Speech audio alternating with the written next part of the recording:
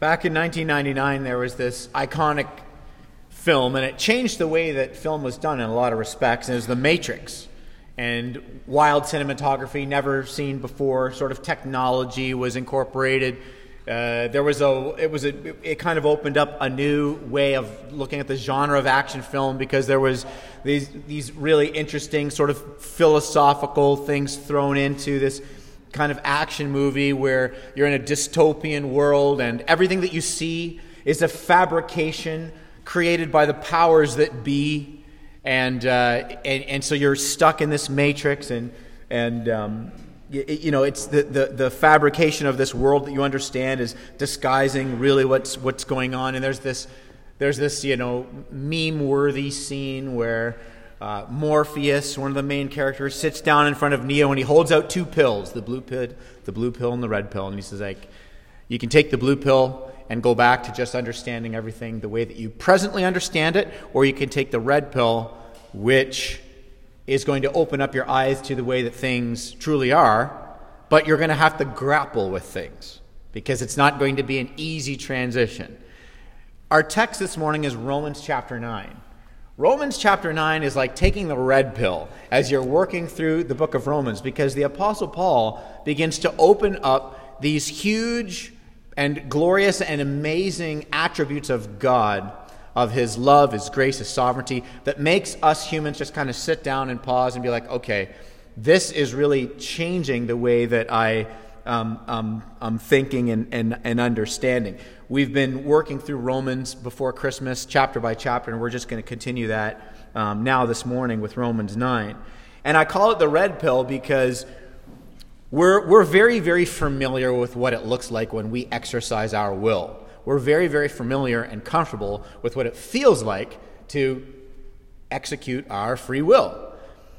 And then you come to Romans 9, and Paul asks the question, what does it look like when God exercises his free will? And we're like, don't really want to kind of think about that idea, because we're just very used to operating day in and day out according to our will. And Paul raises this question, what about God's free will? And what does God do with his free will? We're very, very comfortable projecting our ideas onto a God we create. But what do we do with the God that we didn't create? We're very, very comfortable with notions of God that we can wrap our minds around and control. What do we do with a God we can't control? And these are the huge things that Paul invites us to grapple with in Romans chapter 9. For the first 8 chapters, and there's a reason why he does this, it's not just a shock and awe. Because for the first 8 chapters leading up to Romans 9, Paul's been building a huge thesis. And his thesis is that God saves sinners. And that's hugely offensive, because if you use your grace to save people that don't deserve it, that defies logic. So Paul has been systematically building a case for this great God of grace who saves those who do not deserve it. And as it's building, by the time you get to Romans 8, the confidence in God's saving grace crescendos to scandalous levels. By the time you get to the end of chapter 8, Paul has said things like, there is no angel, demon, height, depth, nothing can separate you from the love of God, nothing can separate you from the love of Christ. I am fully confident, fully persuaded of this. Paul is talking with such rock-solid certainty, and any of you academics in here who've had to write a thesis, you know that when you're writing a thesis, you have to anticipate the arguments. So we get to chapter 9, which we're about to read, and Paul's like, I've said so much about God's scandalous saving grace. I have said so much about my certainty that no devil in hell can separate us from the love of Christ, that once you're in Christ's grip, nothing can change that. Now it's time for me to anticipate the arguments to this thesis. Well, what about Israel? Lots of them didn't believe in Jesus. What about the people who don't place their faith in Christ? Is God's power failing? Is God's promise failing? How come 100% of the people didn't place their faith in Jesus? Paul, we've got this letter in Rome, and we seem to see there's Greeks and Romans and Jews in our church here in 57 AD. Not a great time to be a Christian. And there's lots of people that aren't Christians. So why doesn't God just dole out this amazing, scandalous grace on everybody? See, he's anticipating all of these arguments coming. Maybe God's unjust. Maybe God's not fair. Maybe he's a cosmic killjoy. Maybe he's a cosmic ogre. Paul is anticipating all of these arguments. And so that's why he says, okay, we're going to deal with these arguments, and we're going to look at what it is that God does with his free will, and he uses his free will to save sinners in sovereign grace, and he invites the church to sit humbled and liberated by this. Romans chapter 9, starting in verse 1. I'm going to read to verse 24 and then 30 to 33. I speak the truth in Christ. I'm not lying. My conscience confirms it through the Holy Spirit. I have great sorrow and unceasing anguish in my heart, for I wish that I myself could be cursed and cut off from Christ for the sake of my people, those of my own race, the people of Israel. Theirs is the adoption to sonship. Theirs is the divine glory, the covenant, the receiving of the law, the temple, the worship, and the promises. Theirs are the patriarchs, and from them is traced the human ancestry of the Messiah, who is God over all and forever praised. Amen. It's not as though God's word has failed, for not all who descended from Israel are Israel, nor because they are his descendants are all Abraham's children. On the contrary, it's through Isaac that your offspring will be reckoned. In other words, it's not the children by physical descent who are God's children, but it is the children of the promise who are regarded as Abraham's offspring. For this was how the promise was stated. At the appointed time, I will return, and Sarah will have a son. And not only that, but Rebekah's children were conceived at the same time by our father Isaac. And yet before those twins were even born, before they had done anything good or bad, in order that God's promise in election might stand, not by works, but by him who calls, she was told, the older is going to serve the younger. And just as it was written, Jacob I have loved, but Esau I hated. What then shall we say? Is God unjust? Not at all. For he says to Moses, I will have mercy on whom I will have mercy, and I will have compassion on whom I'll have compassion. It does not, therefore, depend on human desire or effort, but on God's mercy. For Scripture says to Pharaoh, I raised you up for this very purpose, that I might display my power in you, and that my name might be proclaimed in all the earth. And therefore God has mercy on whom he wants to have mercy, and he hardens whom he wants to harden. And one of you will say to me, well, then why does God blame us? For who's able to resist his will? But who are you, O human, to talk back to God? Shall what is formed say to the one who formed it, why did you make me like this? Does not the potter have the right to make out of the same lump of clay some pottery for special purposes and some for common use? What if God, although choosing to show his wrath and make his power known, bore with great patience the objects of his wrath, prepared for destruction? What if he did this to make the riches of his glory known to the objects of his mercy, whom he prepared in advance for glory, even us, whom he also called, not only from the Jews but also from the Gentiles? What then shall we say? That the Gentiles who did not pursue righteousness have obtained it, a righteousness that is by faith. But the people of Israel who pursued the law as a way of righteousness have not attained righteousness. Why not? Because they pursued it not by faith, but as if it were by works. And they stumbled over the stumbling stone, as it is written, See, I lay a stone in Zion that causes people to stumble, and a rock of offense. And the one who believes in him will never be put to shame. This is God's word. So in this passage, Paul expounds on the reality of salvation being a result of God's sovereign grace. On the Damascus Road, while he was rejecting Jesus, not seeking Jesus, persecuting people who believed in Jesus, he was saved by the scandalous sovereign grace of Jesus. So he is personally acquainted with this saving grace of God. And so as he looks and reflects on history, not just personally, but historically on God's sovereignty, Paul's response was not to throw his hands up and go, hey, God's sovereign, so there's no need to do mission or share the gospel because it doesn't matter, because God saves in sovereign grace. Actually, Paul understood sovereign grace and he did the opposite. He gave his entire life for sharing the gospel. The church spread throughout the ancient world, aggressively, passionately, boldly, humbly sharing this gospel, precisely because they were blown away by sovereign grace. Understanding this of God's sovereignty, it doesn't hinder the mission of the church. It actually propelled the mission of that church and it will propel the mission of this church. We're going to look at 3 aspects of this teaching this morning, though there's scores of things we could look at. The first thing we're going to look at is the wonder of God's sovereignty and the reality of human responsibility.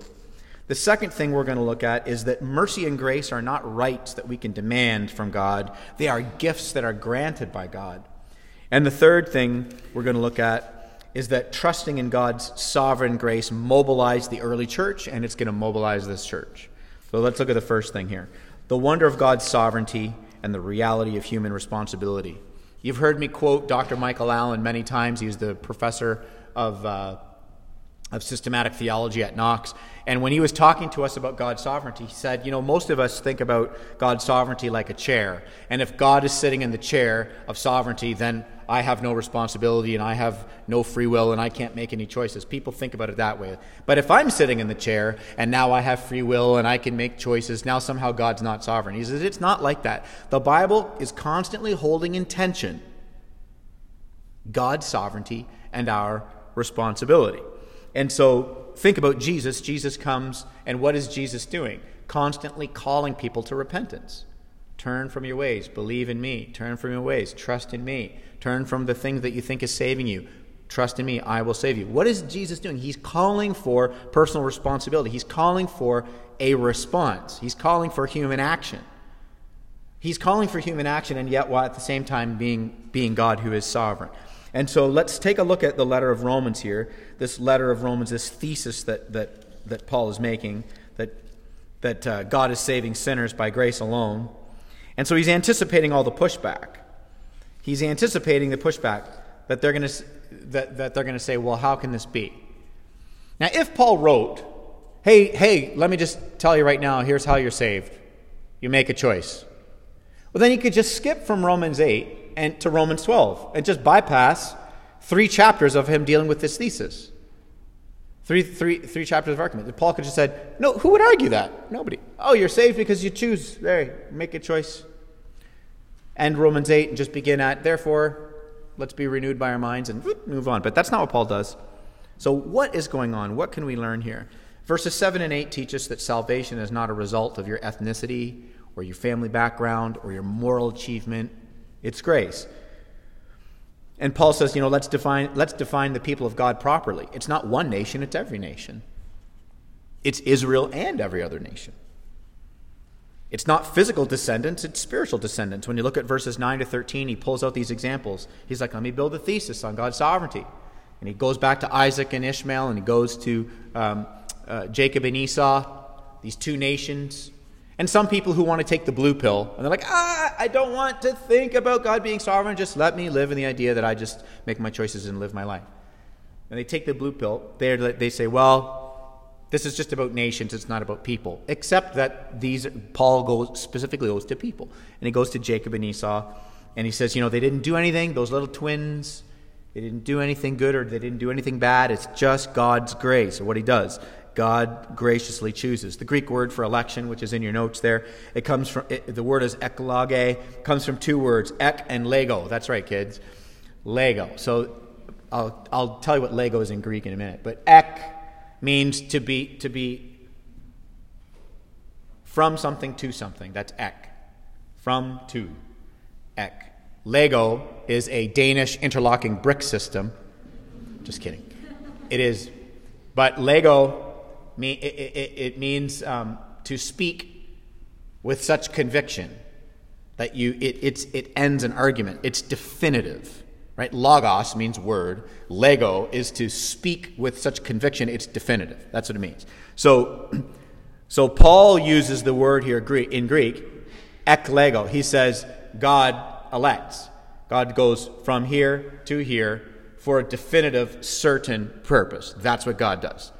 Right? That's the original language. It's strong, and it's to point to what does God do with his free will? He gives grace to people that don't deserve it. Those are the recipients of his grace. This is what God has chosen to do because he's loving and merciful.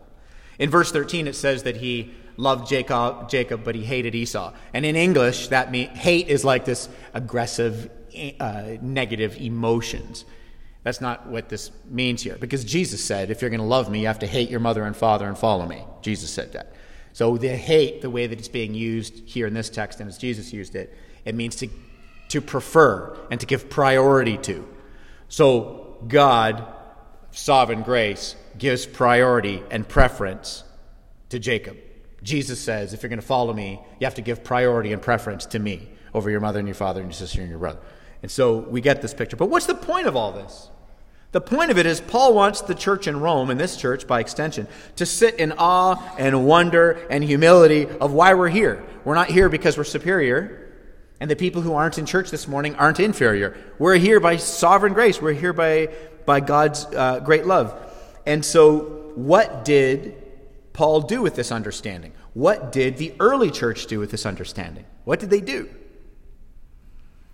They didn't sit around and sing Kumbaya and go, let's just hang out in our churches because we're justified and God sovereignly chose us, and if he wants to save somebody, he'll do it. That's not what they did. They exploded with great joy into the streets just out of the radical understanding that they're recipients of God's goodness and love, and they went to share that message that others would come to be recipients of God's goodness and love.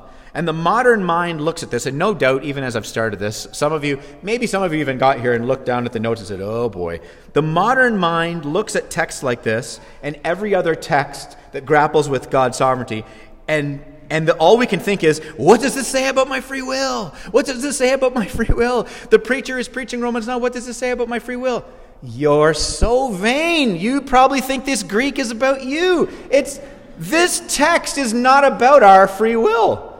This text is about marveling at what God chose to do with his free will. You're all here today because you chose to be here. And there's another reason you're here. Now, this is the point. And as I'm even unpacking this before we move to the second point, some of you might be thinking, yeah, well, nice try, preacher. Because if God is free, then I am not, so clearly I can't choose the one in front of me. But Paul knew you would say that in 57 AD, which is why I'm going to take you to the next portion of the scripture, so clearly I cannot choose the one in front of you. So the second point, did you follow that? Is mercy and grace are not rights that we can demand from God. Mercy and grace are gifts that are granted by God. God's sovereign will doesn't negate our responsibility for exerting our will. God's sovereign will interacts with our responsibility for exerting our will. The scripture has always held these two things together. It's not a contradiction. Is light a wave or a particle? The answer is yes. It's not a contradiction. These things live in this glorious mystery. Unless you're a physicist, then maybe it's not a mystery for you, because I'm going to stand my lane as a theologian and just call it this glorious convergence of two truths. Right? And so what Paul does is Paul moves to give another example to talk about God's sovereignty, and he goes to Moses and Pharaoh. You find that in verses 14 to 18. Now, if you do research, if you go home from church today and you're like, man, the red pill was too much, I got to do some research to make sure this guy's not making stuff up. You go back and read Exodus, Moses and Pharaoh, read it, and you're going to find the text says two things. It says God hardened Pharaoh's heart, and the text says Pharaoh hardened Pharaoh's heart. It says both of those things. Now here's why this is important. Because God's judgment, Paul said in Romans 1, God's judgment is giving you over to what you want. God's judgment, what does God's judgment look like in the world today in 2020? It looks like giving us over to what we most want. When God pronounces judgment, he just removes his hand and he lets us double down on our convictions. That's what he does. That's Romans 1. Now, let's take Paul's definition, that's his definition, by the way, of judgment, and let's plug it into Paul's example, because he's giving us Moses and Pharaoh. So let's just roll with this thesis here. And what do we find? Here's what we find. We find that Pharaoh put the Hebrews in slavery by his own free will, and then Pharaoh was killing their babies so that they couldn't, amass a huge population and revolt against him. So Pharaoh did that by his own free will. And then God sent 10 plagues, systematically attacking 10 Egyptian gods to demonstrate he was the true God, and Pharaoh rejected God 10 times. And so Pharaoh hardened his heart and rejected God, and God hardened Pharaoh's heart by giving him over to what he wanted. Because what Pharaoh wanted, what Pharaoh was already committed to, was to reject God's divine rule and live according to his rule. There's a few theologians that speak to this, and I've given them to you in your notes here. Tim Keller in his commentary says, when God hardens, he doesn't create hardness toward him. He allows us to continue in our hardness toward him, and he gives us over to our commitment to hardness toward him. Martin Lloyd-Jones says it this way: the world fell into sin, but God put a limit, a restraint on it. And this world would be in complete chaos and hell if God didn't do so. But the moment that God draws back his restraining influence, there's a hardening. So the way that God produces the hardening is to leave us to ourselves. And John Stott says it this way: if anybody is lost, the blame is theirs, and if anybody is saved, the credit is God's. So mercy and grace are not rights that we can demand. We can't look at God and go, well, you're unjust. You have to give grace to everybody. You can't have justice and judgment. You have to. Let's think about mercy and justice. Let's unpack this for a minute. Because what Paul says when he says, hey, clay, meet potter, is he's not saying, don't think about it. He's saying, think about it. When he says, who are you? You're made of dirt. You know you're going back there, right? He's not saying, don't think about it. Christian faith is for checking your brains at the door. Don't think about it. He's the potter, you're the clay. That's not what he's doing. Don't give Paul credit. This guy's a genius of the law. This guy is an academic. He's saying, think about it. If there's a creator of the cosmos, does it make sense that the creation holds the creator in judgment? Or does it make sense that the creator holds the creation in judgment? Which is more logical? Which stands to more reason? So let's think about mercy and justice. There is mercy and justice, but there's never injustice in God. So let's kind of unpack this. If somebody has hurt you, if you're here today and somebody has abused you, somebody has abandoned you, wronged you, rejected you,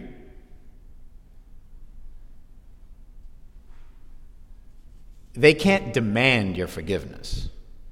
They can't demand your grace. You don't owe them forgiveness and grace. You grant them forgiveness and grace. And because, speaking to Christians, the gospel has liberated our hearts and we know that what we have been forgiven of, the scriptures call us to give what is not deserved and give forgiveness and grace. But the one who's done the infraction can't demand that. If you go out for lunch and you notice the person at the table next to you says, oh my goodness, I forgot my wallet. Oh no, me too. You can lean over and say, hey, you know what? Just give me your bill. It's fine. I'll take it. You guys go have a good day. When I'll pay for it. You can do that. That's mercy. If you don't do anything and they have to go and do dishes as judgment, that's justice. You haven't committed injustice. And if somebody flips the tables and goes, what? How dare you buy their lunch? You got to buy all our lunch. All of us in here. Free lunch. What? What planet do you live on? How is that injustice?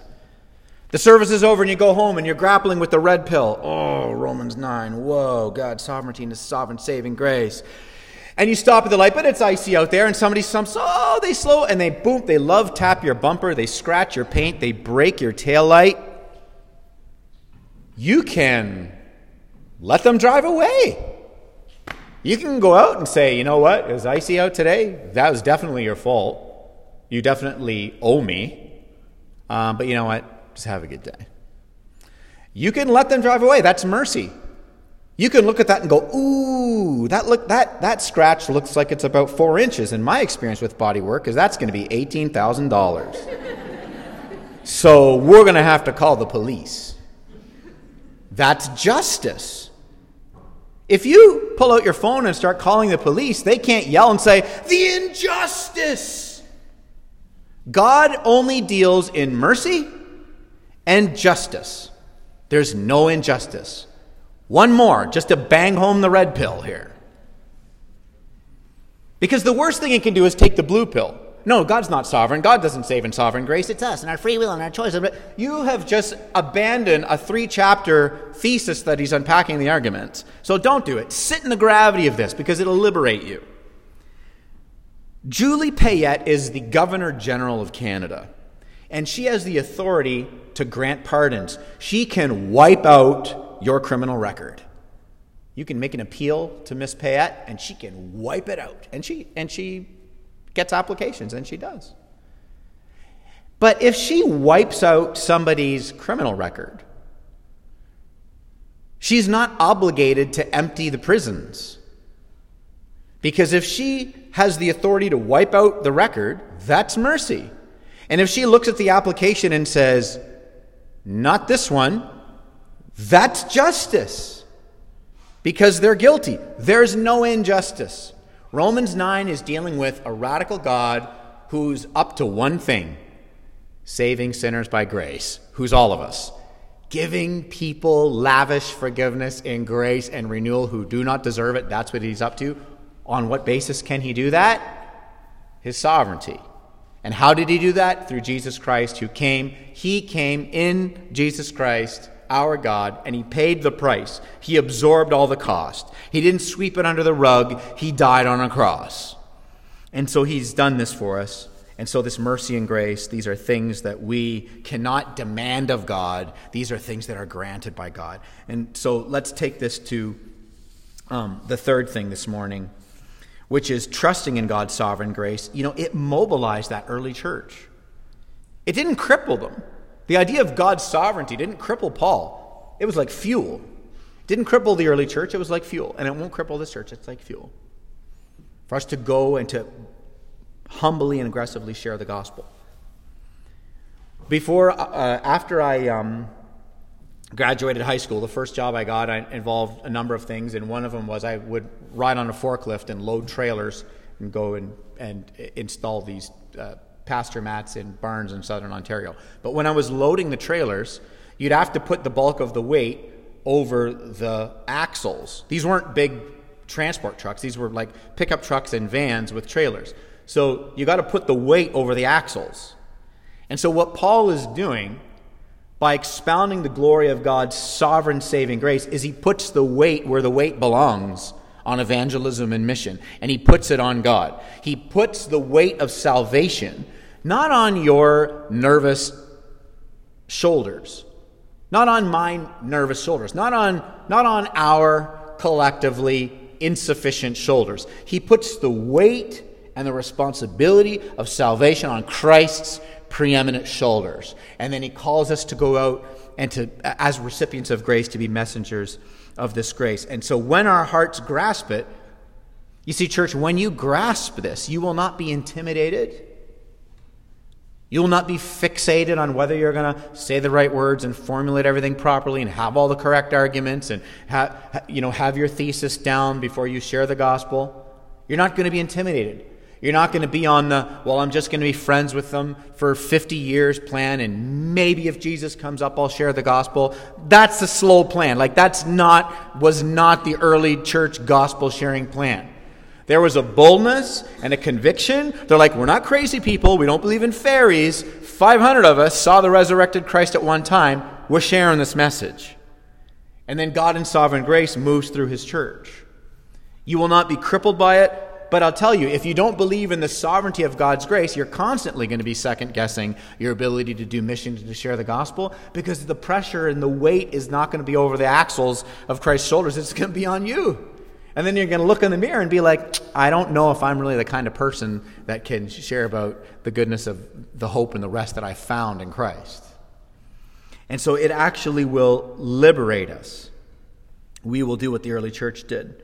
Verse 33 says, as I prepare to close this morning, it says, Those who trust in Christ's grace, of course, get the grace. I lay a stone in Zion, that's the city of God, that causes people to stumble, and a rock of offense.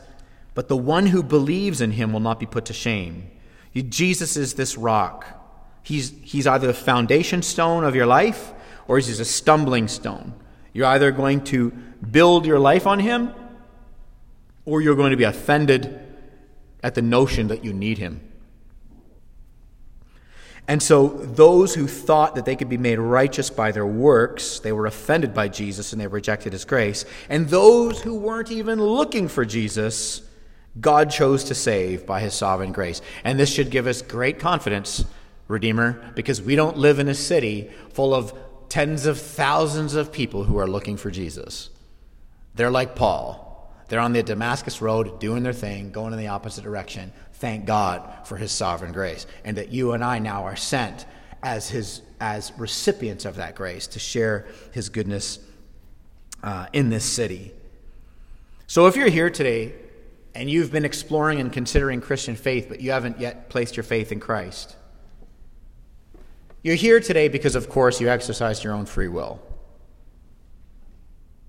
And you're here.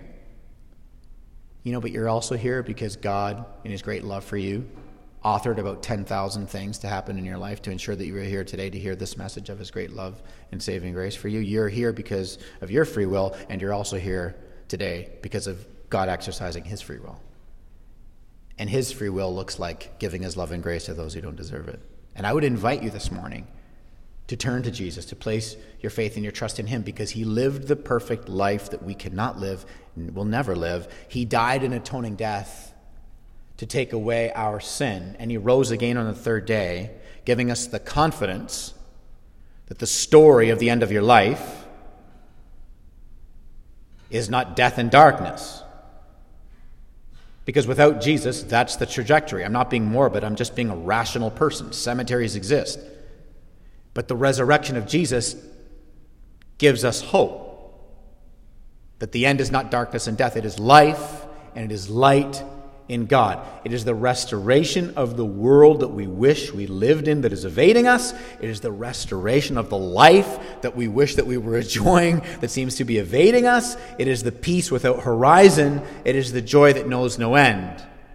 And it is a certainty and an assurance and a confidence that you can enjoy day after day after day as you live in the glory of God's grace. And I would invite you to respond to that. In church, may we go and may we do what the early church did, live our lives in the certainty and the rest of God's grace, raise our children to know and enjoy the certainty and the love of God's grace, and go out and be messengers of the goodness of his grace. For the one who believes in him will never be put to shame. Amen.